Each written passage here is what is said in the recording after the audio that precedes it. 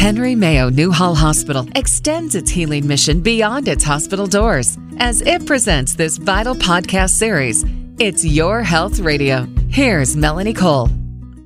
What steps should you take to prevent your teen from using drugs? What's a parent to do, and what are some warning signs you should look for that might indicate your teen is using drugs? My guest today is Kerry Quashen. He's the Executive Director of Behavioral Health at Henry Mayo Newhall Hospital. Welcome to the show, Kerry. So when is the best time to start talking to your kids about drugs? You know what? I don't think there's ever a bad time. I think that we got to remember that there's so much going on in our world today that really we need to start hardwiring our kids to make good choices at a very young age. People ask me that question all the time, and I'm saying as soon as they're able to understand what you're talking about. So it's different for every child. I started with my children when they were about 4 years old. When I was watching TV, something came up, it was a teaching experience or lesson, I used it at that time. So is there certain things that increase a teen's risk for substance abuse? Are certain teens more at risk than others? Absolutely. I believe that, of course we have three categories of children. We have kids that are level-headed, kids that know what they want to do in this world and are just not going to get into that kind of trouble. And then we have what you call the high-risk kids, and we know that they're going to be a handful no matter what. It takes extreme parenting to make sure that they're okay. And then the largest category, I believe, is what you call the fence sitters, meaning they can go either way. The scariest part about that in today's world, it's changed dramatically, especially when it comes to social media and all that kinds of stuff. Peer pressure is at an extreme high. It's never been so high. So, and what's scary about that, if you think about the average parent, and this is really scary, but the average parent spends between 2 and 10 minutes with a child 13 and up. Isn't that scary? Yeah, it's amazing, really. I mean, it really is. If the kids, they go to sleep, what's the last thing they do? They go to sleep with their friends on Snapchat or Instagram or whatever it is, and they wake up to their friends on the same thing, and they go to school with their friends, and they come home, and they got us for 10 minutes. So peer pressure is a lot different than what we're losing today is those those fence-sitter kids, because the peer pressure, they're connected to their friends, not their parents. So really, a lot of this is about communication and spending time with your kids and really being there so you know what kind of kid you have. Exactly. I mean, how do you know what's going on with your kid if you're not connected, if you're spending 10 or 15 minutes with them? It's pretty hard. And I speak for the last 30 years on this, and I used to tell everybody, spend quality time with your kids. I don't even say that anymore. I said, spend time with your kids. Be there. Know what's going on with them. So what substances are teens abusing these days? And, start with marijuana, but I would like to discuss opiates and Absolutely. Club drugs, ecstasy, things that I don't think were around many years ago. So what are the kids getting into these days? Well, obviously, the gateway drug, everybody says, is marijuana. And I said, the gateway drug used to be cigarettes, now it's vaping. Because it's kind of like the first contract they break, I will never do kind of thing. But so they start with the vaping, and they break that contract, and then they move on, and, they're hanging out. I mean, it's everywhere.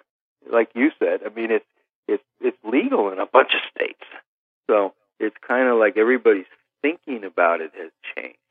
So marijuana is huge, and it's not the marijuana of the old days. It's the THC level in it. If you're smoking a bong hit, used to be, 0.3 milligrams. Now it's almost 30. And the edibles that I'm seeing all over the place, that's almost 100% pure THC. So that's the first thing they start doing clearly.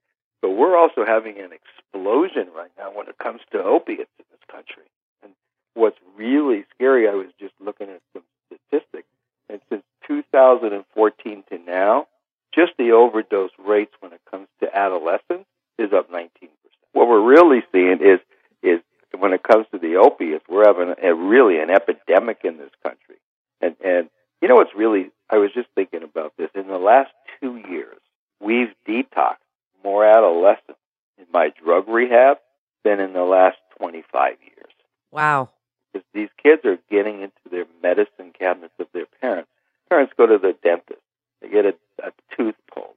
And what do they give them? They give them Vicodin or some kind of an opiate pain medication. Parents take one or two pills, they put them in the medicine cabinet. The kids are right there. So they're finding these drugs. You know, I was talking to a real estate broker the other day, and he's saying, you know what, we're having a problem with? I said, what's that? He says, people are coming to open houses, but they're not even looking really at houses. They're going through medicine cabinets. So when our children are young and they start crawling, we make sure that the house is childproof. So what I'm hoping to get now is I want parents to drug-proof their house. You know, if you have pills, put them in a safe. Because, like I said, we're finding so many adolescents right now that are using the opiates. And not just opiates, benzos are very big. You know, all of these opiates, we hear about the epidemic, but, you know, you started this with talking about marijuana, and because it's legal in so many states, please tell parents how you want them to start that discussion about marijuana, because it can be confusing since it's being used for medical purposes and some states are legalizing it outright. How do we start that discussion that this is still illegal, it's still a substance that can cause drug abuse problems? How do we start the conversation? Well, number one, by not being afraid to talk about it. So many parents want to have a conversation with their kids about drugs, and it's a 1-2 kind of thing. Hey, let me tell you, marijuana is bad. Yes, Mom, I know that. And then we back off. So we got to remember that peer pressure is at an all-time high, and it's a conversation that happens over and over and over again. And we also got to remember, our kids their brains aren't even developed yet. Children's brains aren't developed to the mid-20s. So that conversation, when you're an adult and you moved out, make your own decisions. But right now you're a child, and really talk to them about what's going on with their brain and stuff like that. Kids will listen. So now tell parents what to look for. The signs that their children have either tried drugs, if they don't have good communication with their kids, signs that they might be abusing medications, opiates, marijuana, alcohol, any of these things. Tell parents what to look for, the red flags. Of course. Well, first you want to look for change in anything. I'm changing in friends, poor academic performance, their grades start slipping. They don't want to go to school. They're getting headaches. Their sleeping is changing. Their eating habits are changing. They're dropping out of activities like sports or dance, so their motivation is gone. And then, of course, when it comes to, and isolation, and when it comes to other drugs, slurred, when they start talking, their voice is slurred. You could kind of see them kind of nodding out. They're sleeping way too much, anger bursts, those kind of stuff. But really, go with your gut.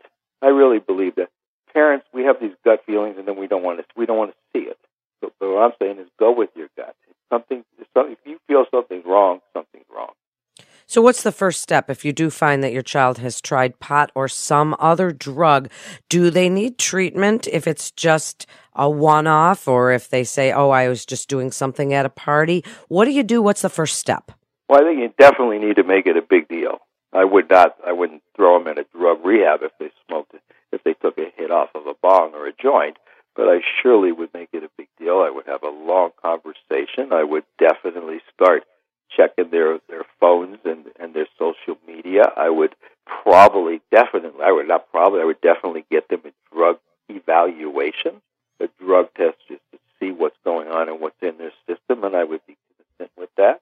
I would also take them to a counselor, even if it's one time, that's trained and specializes in substance abuse, so they can do a thorough evaluation and really kind of start that, what's the word I'm looking for, just kind of teaching them the rights and the bad and the goods about drugs. You won't find too many good when it comes to teenage drug abuse. So we can drug test them. Who does that, Carrie? Is that something we take them to the doctor or a drug counselor, or can parents do this in the home? And if they can, are those reliable tests? Yeah, you know what, they are reliable, but what's going on? I get a phone call. I got one last night, and a mom screaming, guess what I found under my kid's bed? And I already knew. I said, urine? She said, how did you know? I said, well, that's what they're doing these days. So if you're going to if a parent wants to be proactive and drug test their children, you got to really be careful. You got to be inside there and make sure that he's not pulling anything or has something in his pocket. So I always tell parents, if you want to drug test your kids, first thing in the morning, wake them up, take them him in the bathroom, don't give him or her a chance to do anything, and supervise the drug test. They're pretty tricky. Remember, a lot of doctors don't want to give you the results, so I would really suggest that you take it to somebody that specializes in substance use that can test them and make sure you get the results. So if they do enter treatment, are adult substance abuse programs the same as teens? And, just a summary of the difference between the two, and then tell us about the Henry Mayo Behavioral Health Program. Substance abuse is, really the treatment is the same for both. The difference is when you're dealing with adults, most of the adults that are coming into treatment today are opiates. So they're opiate addicted, meaning that we have to withdraw them medically from the drugs that they're using. Adolescents, most of the ones that we're seeing today, a lot of marijuana, some other drugs thrown in the mix, like crystal meth, maybe a little bit of opiates, but we don't really have that many that needs the medical detox when it comes to it, which is really scary if you think about it, because most parents, when their kids start smoking marijuana these days, don't want to deal with it. So we're having an explosion between 18 and 25-year-olds that are untreated as adolescents. So now, wrap it up for us. How parents can help their teens in treatment and hopefully before and prevent drug abuse in the first place. Well, to prevent it, I always say, that's the biggest. Be there. Spend time with your kid. Know what's going on. All those corny sayings, that families that play together and families that pray together and families that eat together, those kids really do make better choices. But when we're spending really little time to none with our children, they're going to get into mischief, and who knows what that is. But yeah, Henry Mayo, we have a 22-bed behavioral health unit. It's open 24 hours a day, 7 days a week, 365 days a year.